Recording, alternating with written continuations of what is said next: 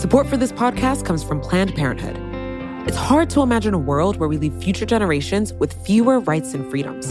Since the Supreme Court's decision to overturn Roe v. Wade, politicians in nearly every state have introduced bills aimed at blocking people from getting the essential sexual and reproductive care they need, including abortion. Planned Parenthood believes everyone deserves access to care. And with supporters like you, they can reclaim our rights and protect and expand access to abortion care. Visit PlannedParenthood.org/future to learn more and support their cause. Hi, we're Visible. We're the wireless company with nothing to hide. Seriously. Hidden fees? We don't have them. Annual contracts? Not our thing. Great wireless on just one line? Now that's more like it. Get unlimited 5G data powered by Verizon for just $25 a month. Taxes and fees included. That's right, $25 a month, every month. Sorry, hidden fees. We're just not that into you. Sometimes the choice is just Visible. Switch today at Visible.com. Rate with service on the Visible plan. For additional terms and network management practices, see Visible.com. The Democrats have walked away from us. They have walked away from police officers, and they've walked away from the innocent people we protect. Democratic politicians have surrendered our streets and our institutions. The loudest voices have taken control, and our so-called leaders are scrambling to catch up with them.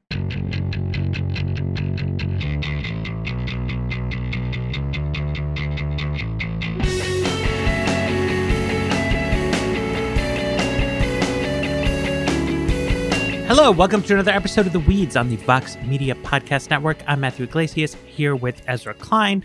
Obviously, crime and law and order themes have been in the news a bit lately, thanks to President Trump. And I think most of the conversation around that has been a very sort of political focus, like, can this win the election for Trump? And there's been a fair amount of stuff about looting and vandalism and rioting in a couple of cities. But I really wanted today to sort of like put that whole conversation, which is like very partisan and a little weird and meta aside, and talk about something that I think is more concrete and real, which is that in most American cities, to the best of our knowledge, there has been a large increase, very large in some cases, increase in the number of people getting shot, and accordingly, a large increase in the number of people being murdered. And it's, not 100% obvious why that is, but it's a big striking trend. We've had it here in DC where I live. It's certainly present in New York where most of the media is. I don't know. I didn't actually look up crime stats in Oakland, but it's up a little bit. It's not like what you're seeing in, say, Chicago or DC or Milwaukee, but it's up a bit. Yeah, so it's not an entirely uniform pattern. There are some cities, I guess, like Oakland, where there's a small increase, and a lot where there's a sort of a big increase. Herman Lopez did a article for Vox, just sort of summing up the statistics on it. This is really not what I think President Trump or anybody has been talking about in politics, but it is, I think, what a lot of people are talking about in their sort of local communities. This is big on Nextdoor in my neighborhood, for example, and I know people in New York who are concerned about it. And it seems like a more sort of, I don't know, it's a fairly important policy question to the extent that we sort of know anything about what to do about it. So I think there are a couple things to start with here. And I think we should actually begin with the data. And I really want to plug Herman's piece. We're going to put this in show notes. It's an excellent piece, both about what we know and, really importantly, in a piece like this, what we don't know. So we don't have excellent data yet. What we have is data coming out of cities being collated in a couple different ways. And as Matt says, there is a increase in murders, which is very significant and very, very concerning. There does not appear to be an increase overall in violent crime, but it is very possible that simply reflects less violent crime being reported because of COVID, because of people not wanting to go out or wanting people in their homes. So it is possible that the increase in murders is foretelling the increase in other violent crime, and murders are just reported much more reliably because, like, even if there's a pandemic going on and you don't want people coming to your house, if somebody's killed, you let somebody know. So there's this big increase in murders. We don't know what is happening outside the cities. So there's a lot of conversation about what is happening in these blue cities, with their Democratic mayors. And it's worth noting that there are some cities with Republican mayors. They're also seeing increases in murder rates. So this does not really actually appear to be a blue or red governance question. But it's also not clear what is happening in other kinds of areas simply because we don't have the data yet. So whether this is restricted to cities or not is an open question that we can't yet answer. One of the things that Germán's piece does really well is talk through, one, we are just much worse at knowing what drives crime up and down than one would think. In the 90s, there's this huge drop in crime. And it happens in a lot of different jurisdictions all at once.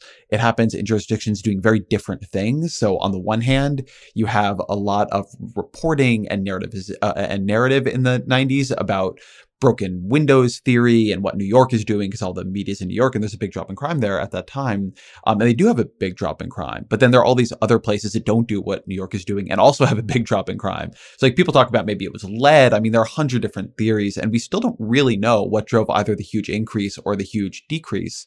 And so similarly, we don't know right now. And then on top of that, you have the pandemic, which could on the one hand be what is driving it, and also could be affecting our ability to know what's driving it in all kinds of different ways. Like it's possible the pandemic, either because of the economic dislocation it's creating, or just putting people at home with time on their hands and frustration and anger, is just creating a more violent situation out in the streets.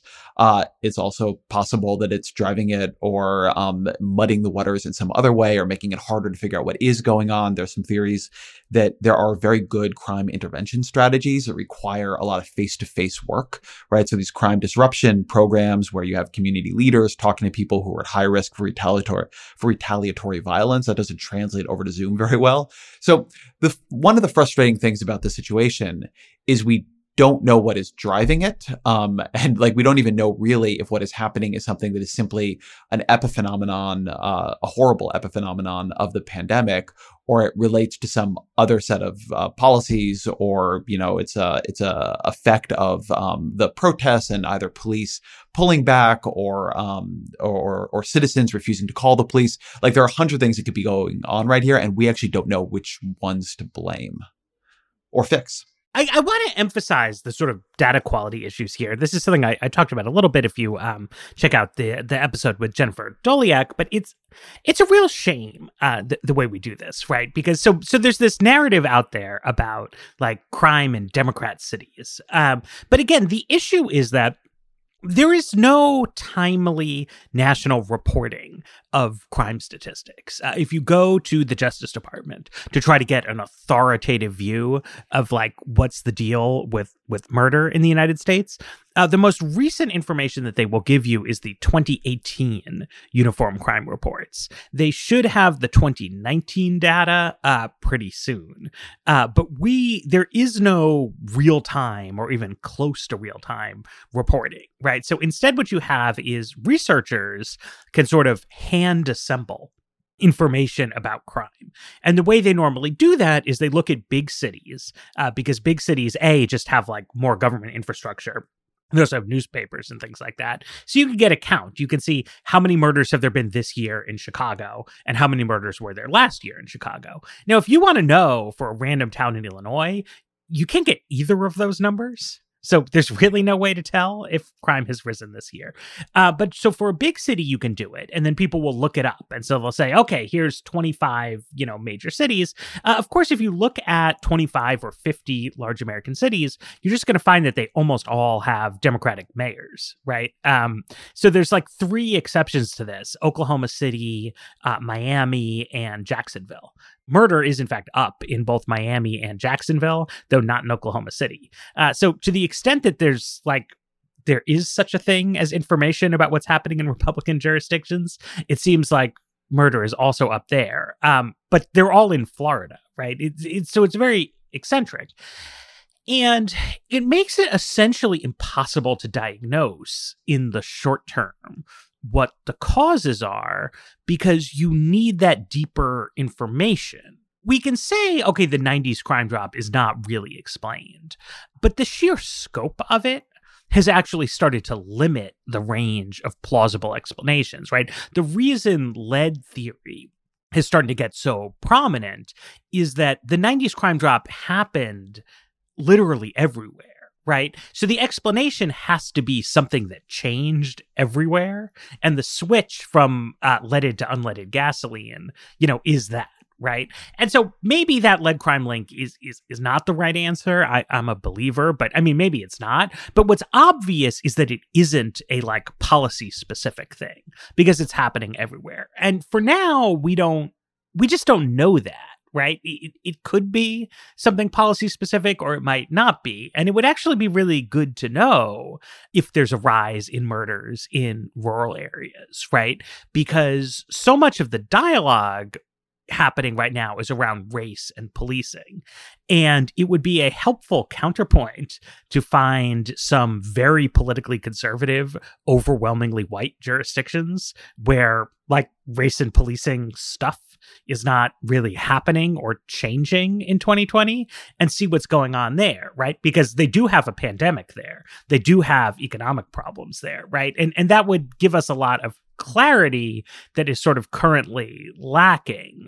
So we're just left to kind of look at the urban situation, and people are sort of rushing to, well, either it's the pandemic or it's something to do with the protests. Something that I think lends fuel to the protest-oriented implications is that the increase in murders has been particularly notable in Minneapolis, which is obviously the epicenter of George Floyd-related controversies, and also notably has been absent in Baltimore, which had a big crime surge after Freddie Gray's death and the protests associated with that. And I know that a lot of people in the community in Baltimore, people involved in social justice, racial justice, criminal justice reform type issues in Baltimore, felt that situation had backfired and acted very consciously this time around to try to prevent a depolicing type scenario.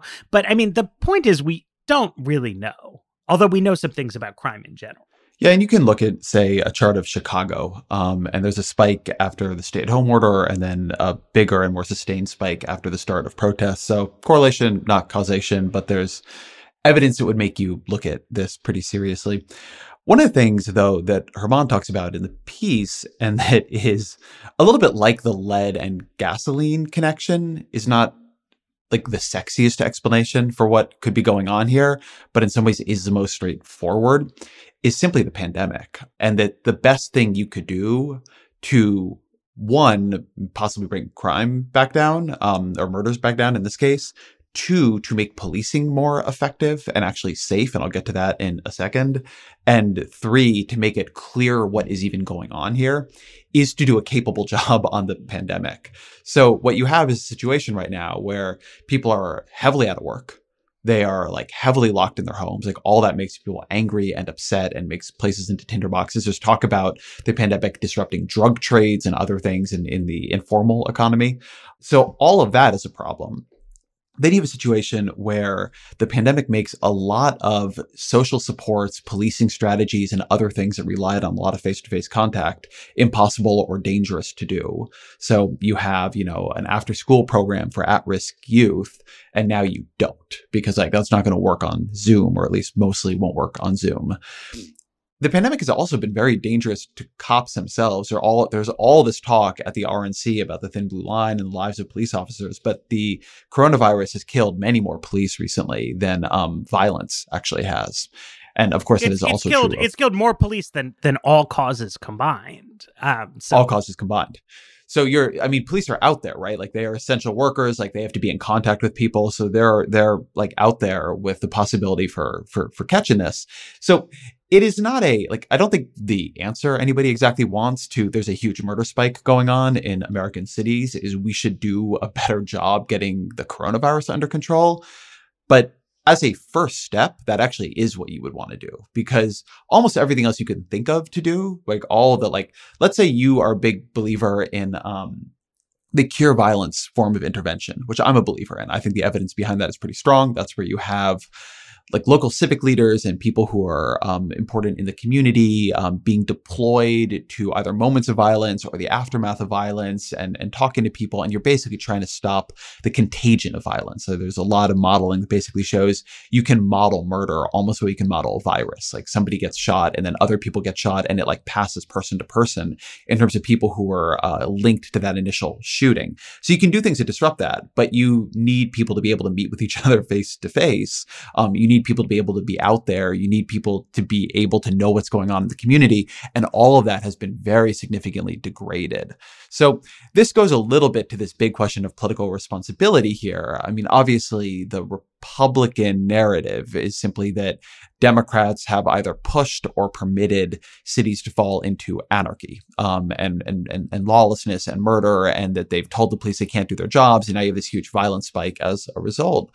I don't think that narrative is true on a lot of levels. I have a podcast come out with Leah Reger about, in part about the history of protests and riots and this kind of backlash. And I mean, one thing that really comes through in that is that it is like, you don't really have great options as an elected official here. The people in these protests, by the time something has happened that has enraged the community that much, they're not acting as electoral actors. It is very hard to know like what you're supposed to do effectively as a mayor that will de-escalate and not escalate the situation quickly. The best thing to do is not have this happen in the first place. But to the extent like there is things we can do politically on a policy level that would really work, Donald Trump really like is in charge of the nation's coronavirus response. He's doing a terrible job of it. That is destroying all kinds of downstream things. The economy is the one we talk about most often, but it does seem to me that it is at least suggestively likely that our ability to keep order and respond effectively to crime, and then just do 100 other things in cities, suburbs, wherever, is another one. And there are dozens beyond that, right? Like being able to see your grandparents is another one. Like the coronavirus has disrupted life so dramatically that everything is working poorly. And it just wouldn't be that surprising if crime is another casualty of this. Right. Though, I mean, I think the reason to look at, not the protest per se, but at least the uproar around George Floyd, in addition to the pandemic, is that prior research on these police violence scandals would lead you to predict a rise in crime, right? And this is a debate that's gotten, as many things do, it's become polarized in a way that I think is a little bit odd. But so, for one example, you have Roland Fryer's a bit of a contrarian kind of researcher on topics related to race. He has a paper looking at a number of cities in the past, so solid data. And, he shows that basically when you have like a big uproar about police brutality, that crime sort of very predictably rises subsequently, and that also police officers do fewer stops, things like that. This is something that conservatives often emphasize to say, I guess their idea being that, well, this shows it's bad, right? People complain about the police, and then the police don't work as hard, and then crime goes up. I think another way of looking at it would be like, this is very irresponsible of police departments to just like stop doing their jobs if people get mad at them for screwing something up, right? Like, I don't know, like, I don't like it when people yell at me because I made a mistake in an article, but it happens. I make mistakes. People yell at me when I make mistakes. I'm sure that I have had the emotional reaction to criticism of being like, well, fuck this. Like, I'm not even going to bother. But like, that's not good journalism, right? Like if I asked anyone, if I asked my editor, if I asked my editor's boss, if I asked a journalism professor, if I asked a person on the street, it's like, Matt, when you get criticism, should you respond by sulking and not doing your job? They would say like, no, right? But this is a big thing. I mean, it's out there in the literature. It's called depolicing. Heather McDonald, like a real right winger from the Manhattan Institute, she's big on this. She has a book called The War on Cops, right? And her whole thing is like, we shouldn't complain about things the police do. Then there's this sort of closely related set of research, which is called, they call it legal cynicism. And Bokar Ba has a good study looking specifically at Chicago, which is also in the Fryer paper. And he finds, like, on a high level, the exact same thing that Fryer finds. His take, right, to be, it's a more straightforwardly progressive take is the police do something bad. The bad conduct by the police is widely publicized. As a result of this new information about bad police stuff, people become less cooperative with the police, and then policing is less effective. And people in the community can get like really geared up about this debate, but it's not that different in its upshot, I think, which is that when you have these scandals, what people want is for the quality of the policing to improve. But at least in the short term, that is not what tends to happen, right? And that's bad. Yeah, I really want to emphasize this conclusion here.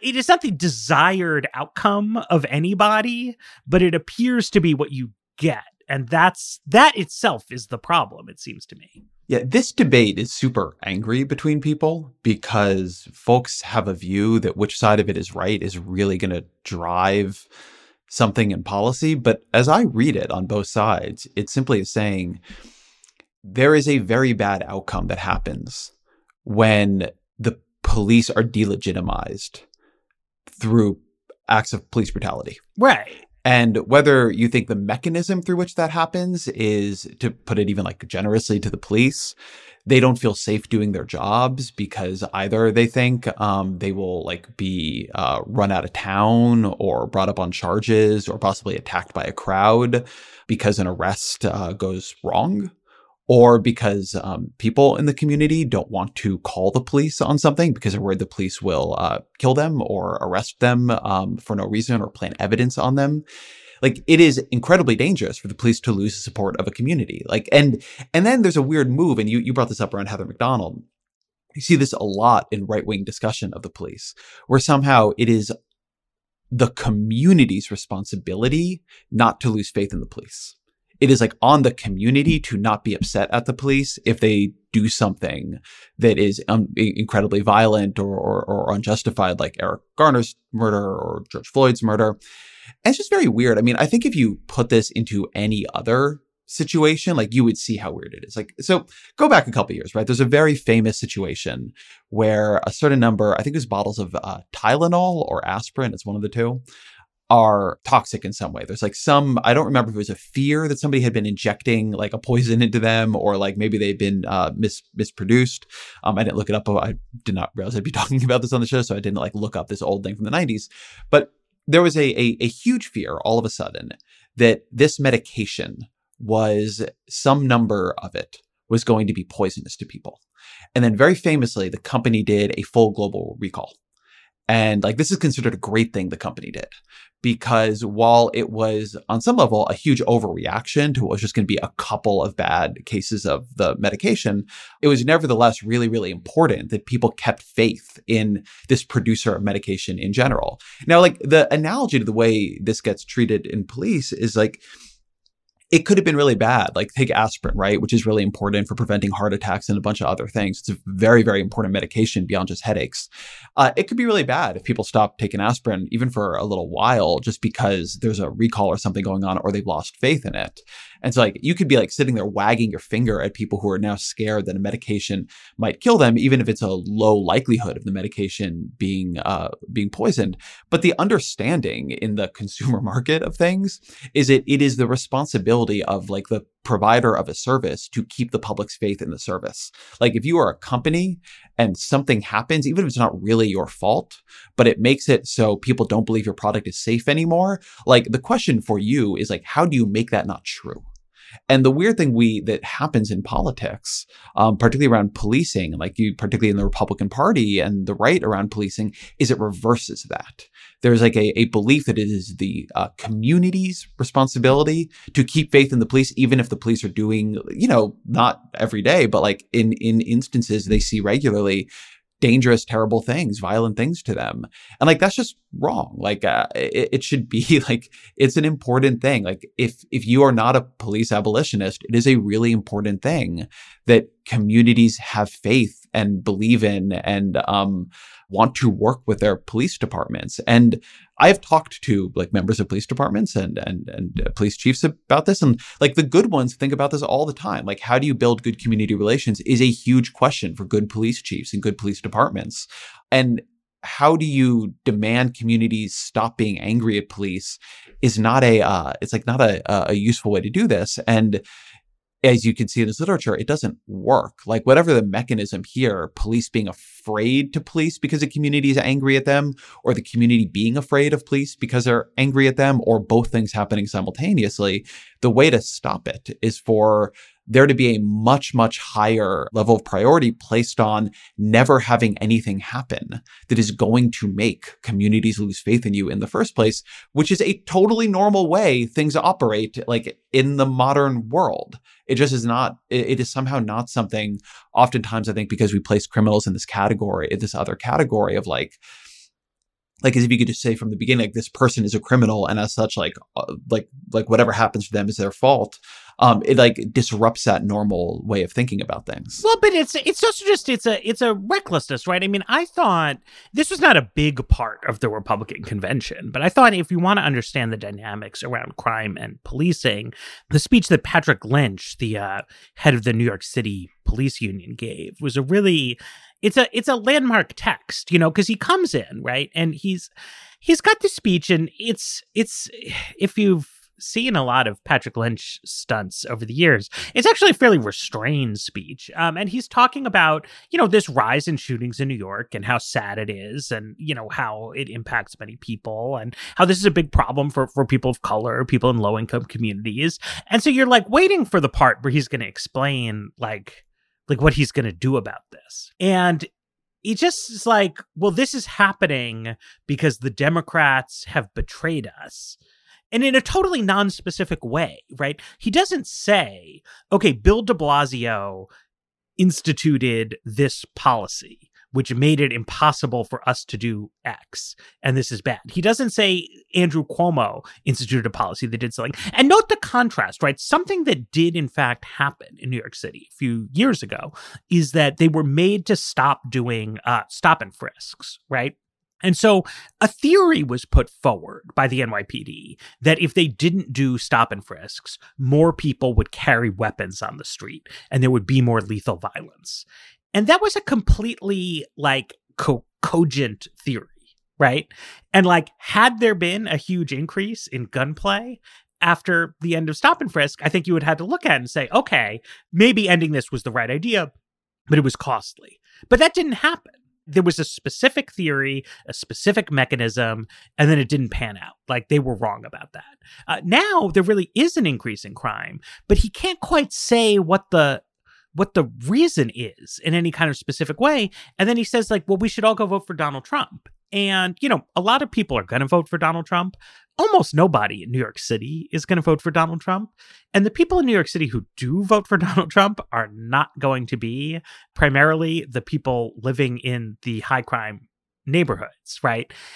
So what is the point as a stakeholder in law enforcement in New York City? Like, what is he accomplishing here? Like, how does this help people feel better about the situation? How does this even get, like, if he doesn't want his members to be just like yelled at by members of the community, like, how does going to do a Trump endorsement at Trump's country club in New Jersey, like, how does it help that, right? And it's this kind of real identity politics off the rails kind of thing that's completely detached from how you would think.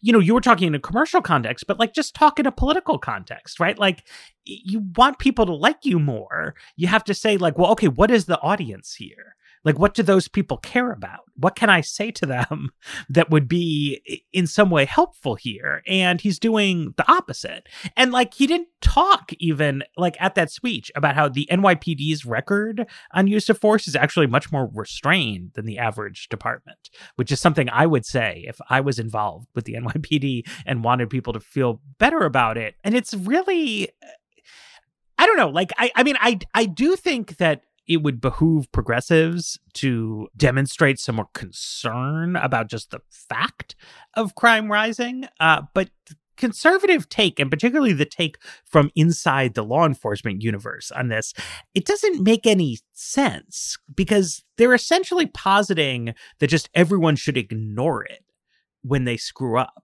right? That like, it would just be better to not ever mention that. And that doesn't, I mean, even if that's true, like, well, that's not going to happen. how the world works. And everybody deals with this. Like, people work in places, mistakes happen, colleagues screw things up, and like, you have to address it, right? And they keep just sort of like lampshading how bad it becomes to have this kind of total breakdown and crisis. But they're not getting anywhere. We are overdue for a break, though. Yeah, and then when I want to come back and talk about a different failure, but like much more, I think, like specific failure of blue state governance. Support for The Weeds comes from Not Another Politics podcast from the Harris School of Public Policy. With the constant news cycle, there's a lot of noise out there. Opinions are plastered all over social media, pundits are throwing out hot takes without any sort of context, and it's only getting worse as we dive farther into election season.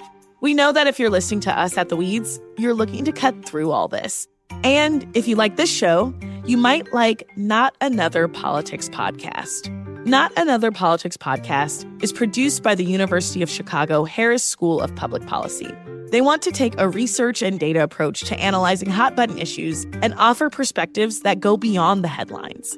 They cover a wide variety of topics in their episodes, but a few recent episodes that you can listen to include a deep dive into why women are underrepresented in U.S. politics or whether or not we can believe political surveys. You can listen and subscribe today at harris.uchicago.edu/NAP. That's NAPP.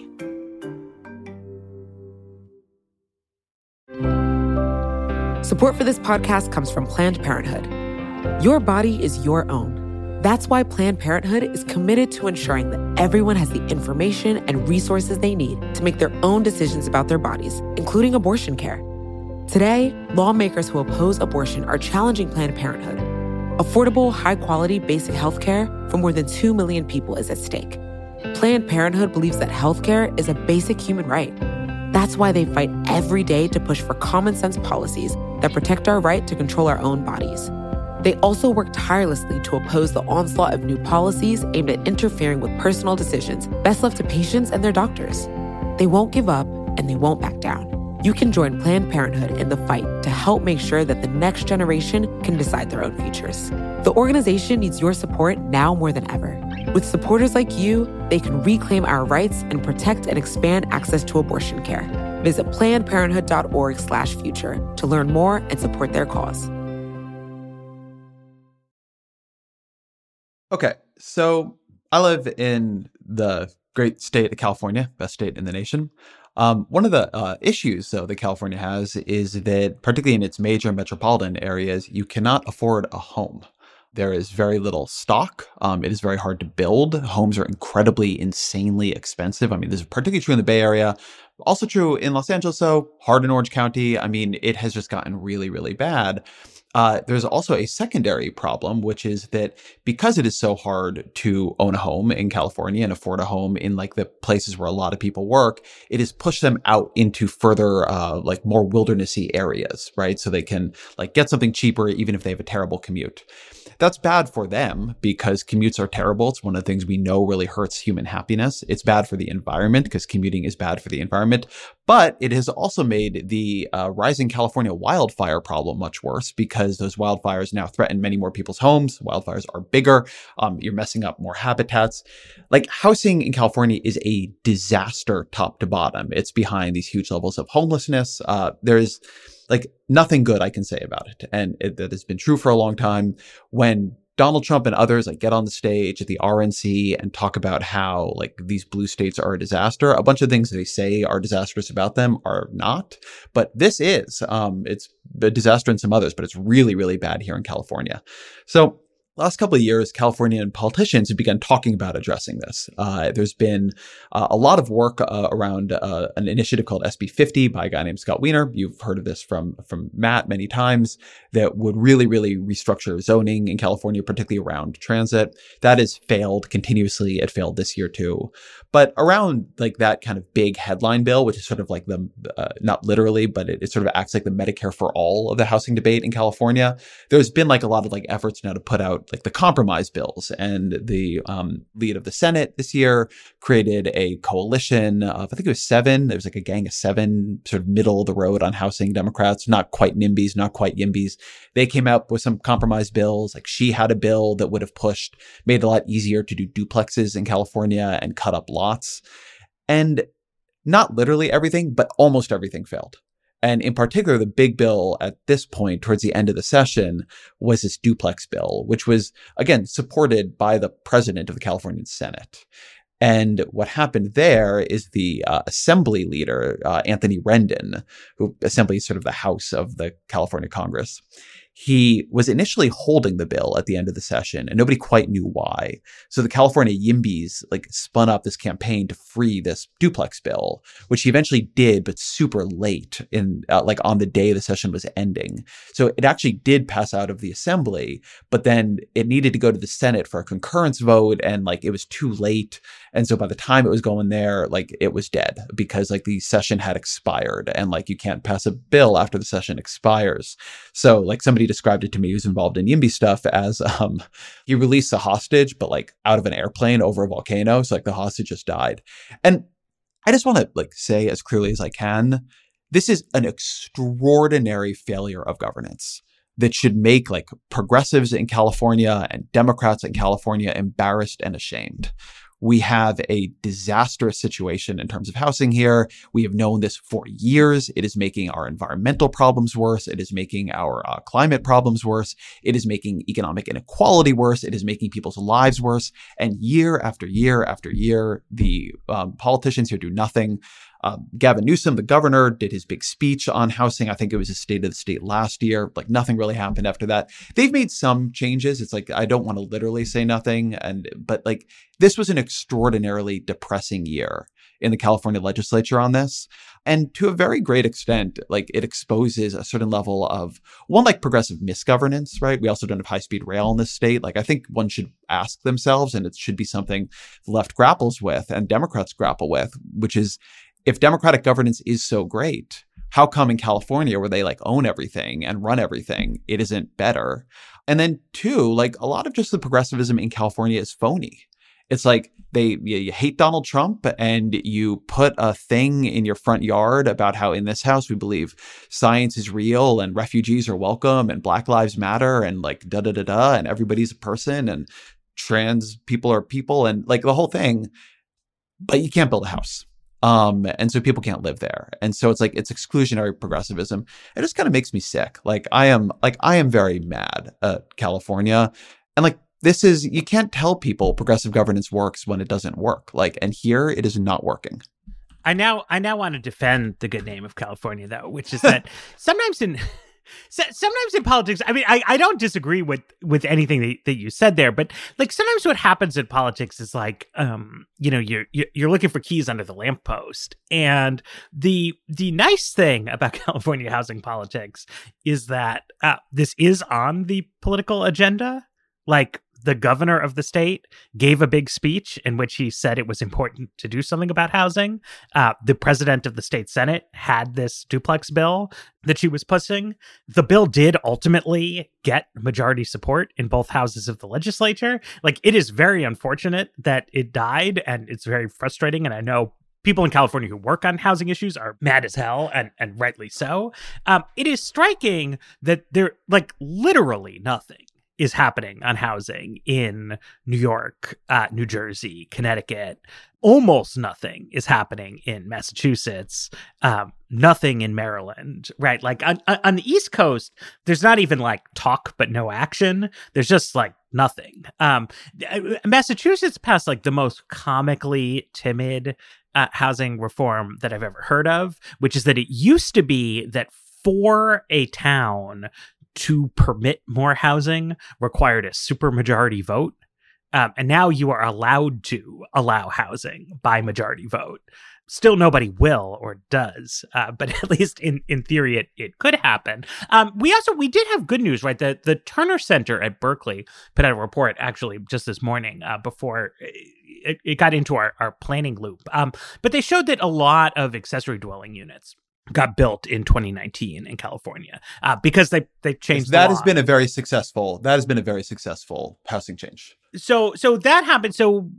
And they passed a new bill in this session to just like even further strengthen the ADUs bill. And an accessory dwelling unit is like, I don't know, it's like you turn your garage into a small apartment, or you build a little thing out back in your yard. Basically, it's heavily used. It's heavily used actually just to make little like offices for people, right? It's like a spot. It's like sometimes people will like Airbnb it out, but it's like at best it's sort of like a little studio out in your yard. And then it's just a way, what it's really done is make it more than I would say it alleviates housing crisis. So it can a little bit. It has it's like one reason it's super popular is that people buy houses in the Bay Area and they spent a lot and the house is pretty small. And like this allows them to make it bigger without a huge regulatory nightmare. This is not going to like solve problems in California, but it did pass in California and it has helped. And critically, this is like a housing framing that is very favorable to the interests of the sort of typical homeowner with a mortgage. And it's just crazy to me that the other high cost states don't copy this legislation, which California now has passed like a lot of ADU bills because there keep being sabotage efforts, but like the state legislature has clearly decided that like this is good. They want people to be allowed to build ADUs. People like it. It's like the politics are totally solid, and like they should just do this in New York. They should do it in New Jersey. They should do it in Connecticut. I also wanted to mention the flip-floppy politics of this, right? Which is like, this really is the signature policy failure, not just of California in particular, but really of the blue states in general. And for a while, the Trump administration was putting out reports saying like, hey, it's weird that homelessness is increasing as the economy gets stronger. And especially weird that it's like only increasing in these very liberal cities. And that's because they don't let people build any housing. And really, you should have more housing be allowed. It was not something the president cared about, but his team was putting out these reports. They were subtly encouraging one good bill in Congress, etc. And then President Trump caught wind of the idea that there was some affordable housing regulation that the Obama administration put out that he could cancel, and that was going to save the suburbs from the terror of low-income housing. And he has like, every couple days he'll like tweet about this. Ben Carson went out and like wrote an op-ed in the Wall Street Journal about it. So they've now taken something that like it's a genuinely serious policy failure in liberal America, and they're defending the failure rather than attacking it, right? They've got this sort of like made up idea. Specifically, this duplex bill is like, right. It's like the antithesis of what they're saying, right? This duplex bill is an attack on single family zoning, which is exactly what Trump is now saying that he will protect at all costs. Yeah, exactly. And they even like that St. Louis gun couple at the RNC, they like said we have to defend our single family zoning, and save the suburbs. They don't even live in the suburbs. It was a very confusing moment, but it's weird because they're essentially, Trump is pushing this basically fake narrative that like every liberal city in America is like on fire constantly because of anarchists just in one part of Portland, and has now ignored the like completely accurate story that there is a housing affordability crisis in huge swaths of liberal America, and that the scope of that crisis really it undoes a lot of what progressives want to do with the welfare state, right? So like a great thing about living in New York or California or DC is that, we have Medicaid expansion. We have somewhat more generous TANF programs. We don't make you jump through a million hoops to get SNAP benefits. But when you look at the census supplemental poverty metric, California is the worst state in the union on that basis. Even though California does so much better than most states at like providing income and social supports for low income people. But it's just because housing is such a large share of the household budget and the cost is so high that it completely obliterates like any kind of, anything you could do with social welfare. Like just having it be affordable to rent a house is such a game changer for people's lives. Yeah, I would say this circles us back to like me not defending California and in fact attacking the good name of a state I dearly love and live in, by the way. Two things on this. So one, a little bit like people say that the first job of the mayor, not usually in California, but in other places where they have winter, is to shovel snow.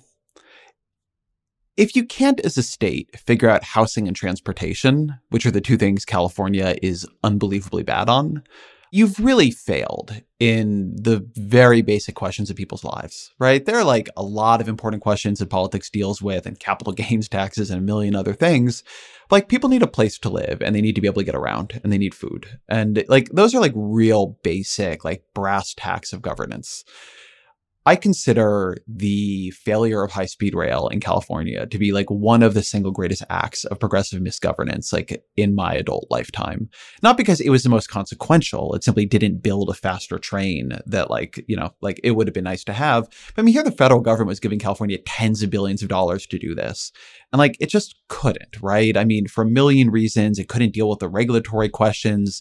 It couldn't like get the directions right that the train would need to go because, and this is a bigger problem. There's a great Politico piece about why New York can't make Penn Station nicer that I think speaks to the nature of this political problem. But it's like a progressive political governance problem where progressives over time in a kind of post-Robert Moses world got very afraid of the way power would be wielded. And so gave all these like tiny little representational groups like neighborhood councils and other things, all this say. And it turns out those just get captured by the people who live there at that moment. And the people want to protect the way things are for them at that moment and are totally both like often not representational of the place that they're saying they're defending, and then much less of the people who might need to live there in the future or like get through there on a train. And so you just can't do anything. So like California, unbelievably bad traffic, like poor public transportation throughout the state, and then housing. And there were a bunch of bills this year. I was talking to somebody from the YIMBY world, and like I was getting this rundown of just like every one of these bills, ranging from like big bills on duplexes to tiny bills about what you could build if you were like a religious organization and you were building affordable housing on your own land, and could you get some like zoning restrictions lifted? And every bill, like it had a weird reason it failed, right? So the big bill, maybe the speaker of the assembly was trying to get leverage against the pro temp of the Senate, or maybe he was just being a jerk for some other reason, or who knows. Like I do want to call out like the Speaker of the Assembly like is the person who held this bill and like deserves like discredit for that. But even going beyond that, like there are all these other bills and everyone has a reason. It's like the building trades didn't like this bill, and like California is completely captured by that. By the way, police reform is like stagnant and didn't make its way through the California legislature because of the police unions. So there's just this way in which, like, I agree with what you're saying, Matt. There has been a lot more attention on the housing problems in California, in part because they're so bad in a place where there's a lot of attention, like Los Angeles and San Francisco, in part because there's been really amazing organizing here. And I give the California YIMBY a lot of credit. You had Connor Doherty on the show, like people write books about it. It's like there is more attention on what's going on in California. It's created more like activism and movement. But in the end, like as each of these bills has its own special snowflake of a reason that it didn't pass, like politicians deserve to get judged on whether or not they do the things they say they will do and pass the things they say they support. And like every politician in California says they want to fix the housing problem, and they didn't. And not to say some didn't try, some did. And not to say like there weren't specific villains, there were. But like California ultimately operates as a thing, right? Like the California government makes and doesn't make decisions. And year after year, most of the time, the decision it chooses to make is to like let the affordable housing problem here get worse because the interests that are like that are at play do not want to make it better. And enough politicians are like willing to abide by that like here we are. And like, again, I can't say this enough. California like wants to see itself as like a progressive future forward state. And it is on a values level, not progressive. Like it is like symbolic progressivism to like put all this shit in your front yard and like vote against Trump and do all these things, but not allow like people to live in your city affordably because like you're worried about your views. It's really grim. And like, I think people in California should think about it. And I think politicians in California should feel bad and be made to answer for it. So we got to take another break. And yeah, I want to talk about that sort of higher synthesis part that you were getting to.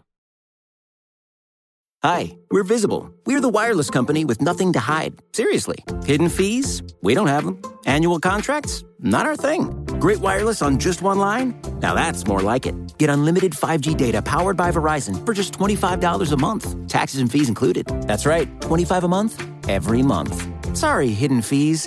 We're just not that into you. Sometimes the choice is just Visible. Switch today at Visible.com. Rate with service on the Visible plan. For additional terms and network management practices, see Visible.com.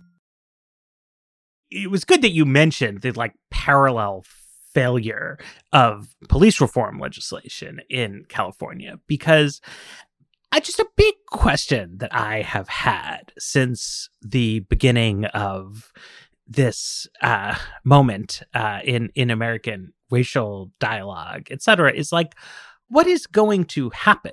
Like, what is anyone actually doing? And the answers on that front look pretty bleak to me, right? Like, we have a situation where public education is just like not being provided in a real way across large swaths of the country.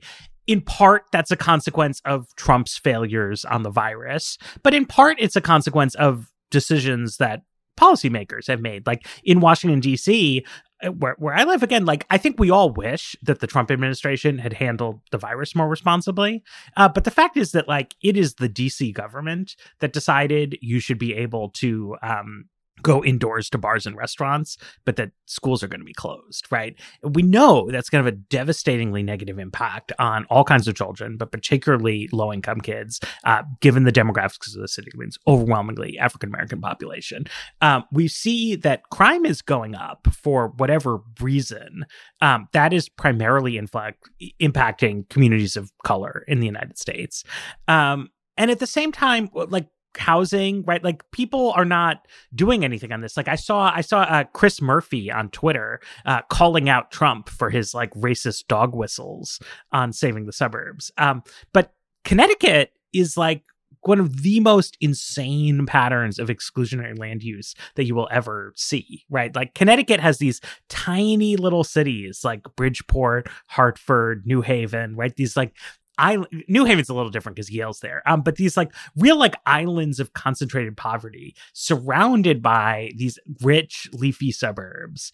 And it's like, it's not the federal government's fault that Connecticut cannot produce integrated housing.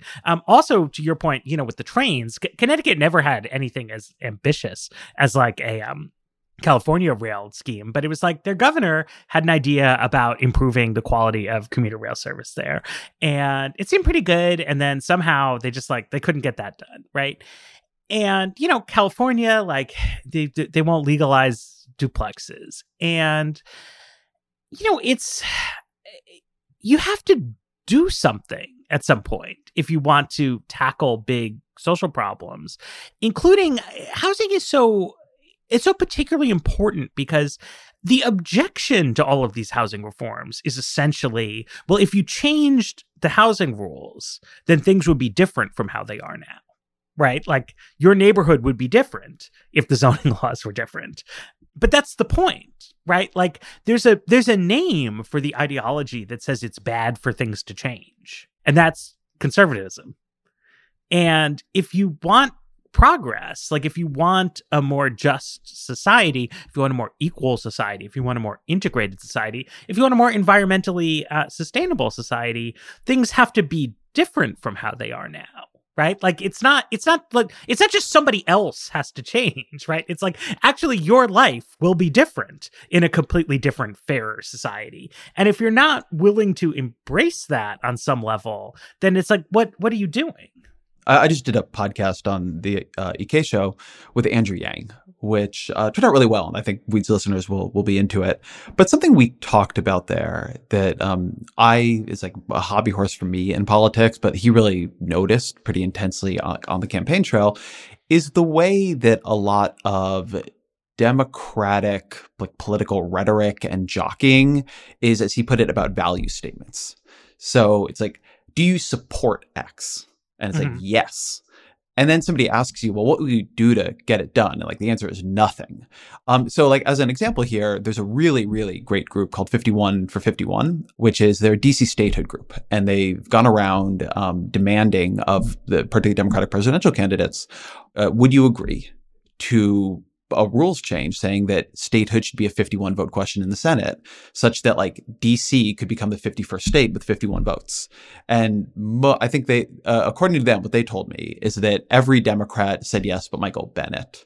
And Joe Biden and Kamala Harris ultimately said yes. But like whether or not any of them will do it, I'm very skeptical at this point. But like what they were getting at is this thing, and what I think is so smart about what they're doing and so important about what they're doing is every Democrat says they support DC statehood, to my knowledge, or just about every Democrat. And yet, that is a completely meaningless thing to say. Like, as long as that can be filibustered, it will be, and it will not happen. So saying it is a value statement. Like, I support, like in my fantasy world, like DC is a state, as opposed to like, well, will you, like, do you support it in the way that you will make it happen? And like, that's the question they are asking. And there is in the like Democratic world, progressive world, I think this is true in like the Democratic Socialist world. It's true in like all of them, like the moderate Democratic world. This like is across the coalition. There is just a lack of attention on the basic blocking and tackling of governance. Like, are you going to like, will this bill get out of committee? Like, this is why I am such an unbelievably intense broken record on the filibuster, because if you don't do something about the filibuster, then virtually everything else you're talking about nationally is not going to happen. Like everything is dead letter. All of it was simply, it's like the equivalent of talking about a dream you had once, right? It's like all these things happen. Like, and then I woke up because like none of them actually happened. Like that whole primary campaign where people are arguing about, you know, regulations on electricity and what year they're going to come into play and all this shit. It's not going to happen if you don't get rid of the filibuster or find some other way of defanging it. So it's like there's this endless jockeying on value statements about policy without demanding that politicians commit to the thing that would make that policy possible. And that ends up being very true in states too, where there's a lot less focus, there's less information, there's less coverage. So like people often don't even know like why things are or are not happening. Like when something doesn't happen that's big in the US Congress, like there's a like the New York Times and Vox and like the Washington Post and like the CNN and like everybody's like arguing about it. So you can actually figure out what happened. Like oftentimes you don't even know what happened in like the Connecticut, legislature, the California legislature. Like I live here. It's hard. It's not impossible to follow, but it's a big state. It's not that easy to follow. You'd think it would be easier. And it's really important to figure out like where the power is and where things are getting bottled up and what you're going to do about that. Like, and oftentimes that ends up conflicting with things you want, right? So to what I was saying earlier about high-speed rail, one of the issues in high-speed rail, like every politician in California, certainly a Democratic politician, is conceptually in favor of high-speed rail.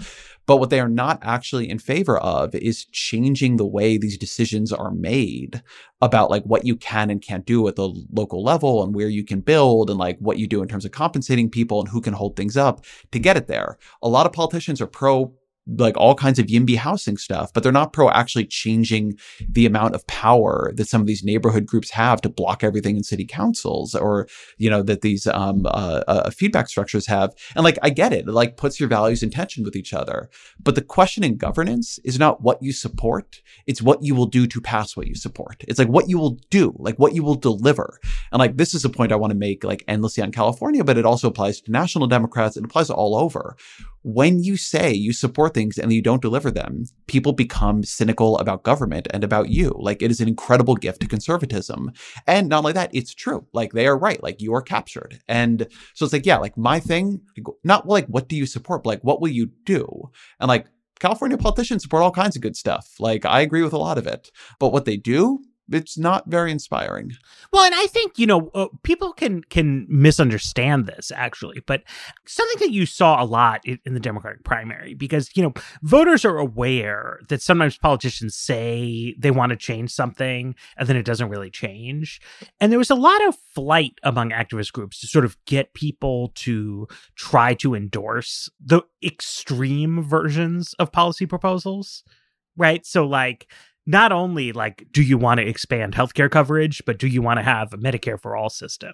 Not only do you want to make immigration enforcement more humane, but I want you to say there will be a deportation moratorium. I want you to say you'll decriminalize unauthorized border crossing. But in your terms, right, all people are doing with that is they're ratcheting up the level of broken, uncredible promises, right? You're starting with something that might not really happen, and then you're just promising that okay, this truck that's fake is also going to be full of unicorns, right? And the real measure of what politicians care about is actually how compromising they are on it, right? The way you can tell the Democratic Party, particularly in its congressional manifestation, is incredibly sincere about its desire to get more people to have health insurance, is exactly that they are so eager to embrace watered down versions of anything. It's they'll do anything, right? If it gets more people health insurance, and they all will. Right? Bernie Sanders will be yes, I'll do the Affordable Care Act. I'll throw in this community health centers thing. It's they are desperate to get more health insurance to more people. Housing is the opposite of that, right? The politicians get incredibly fussy.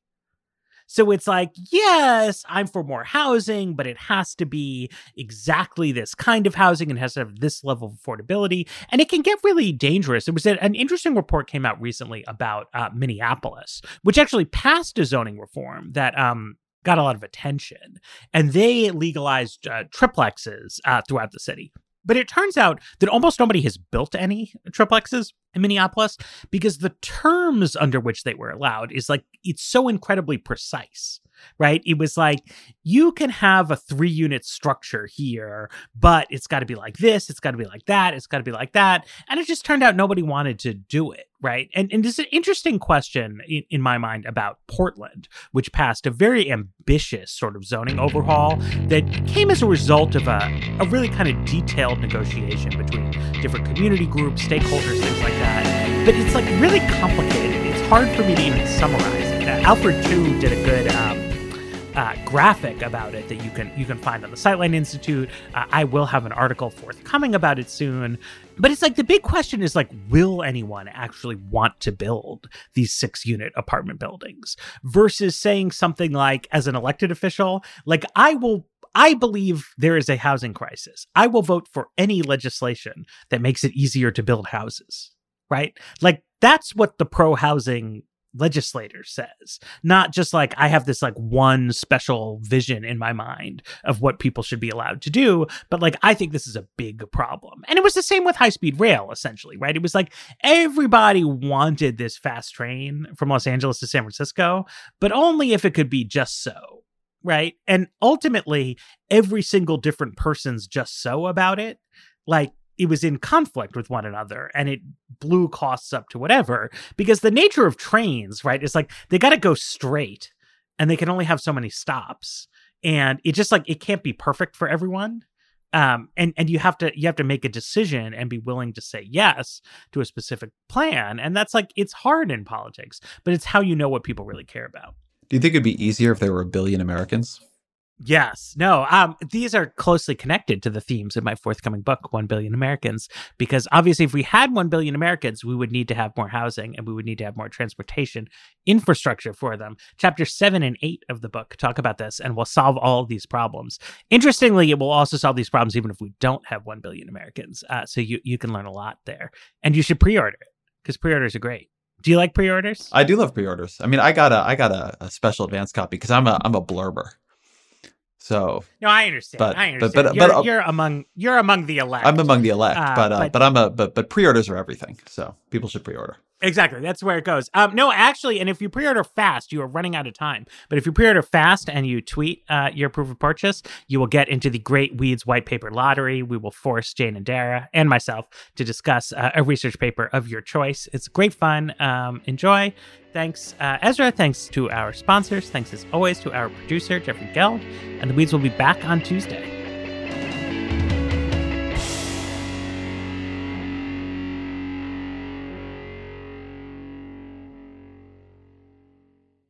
Hi, we're Visible. We're the wireless company with nothing to hide. Seriously. Hidden fees? We don't have them. Annual contracts? Not our thing. Great wireless on just one line? Now that's more like it. Get unlimited 5G data powered by Verizon for just $25 a month. Taxes and fees included. That's right, $25 a month, every month. Sorry, hidden fees. We're just not that into you. Sometimes the choice is just Visible. Switch today at Visible.com. Rate with service on the Visible plan. For additional terms and network management practices, see Visible.com.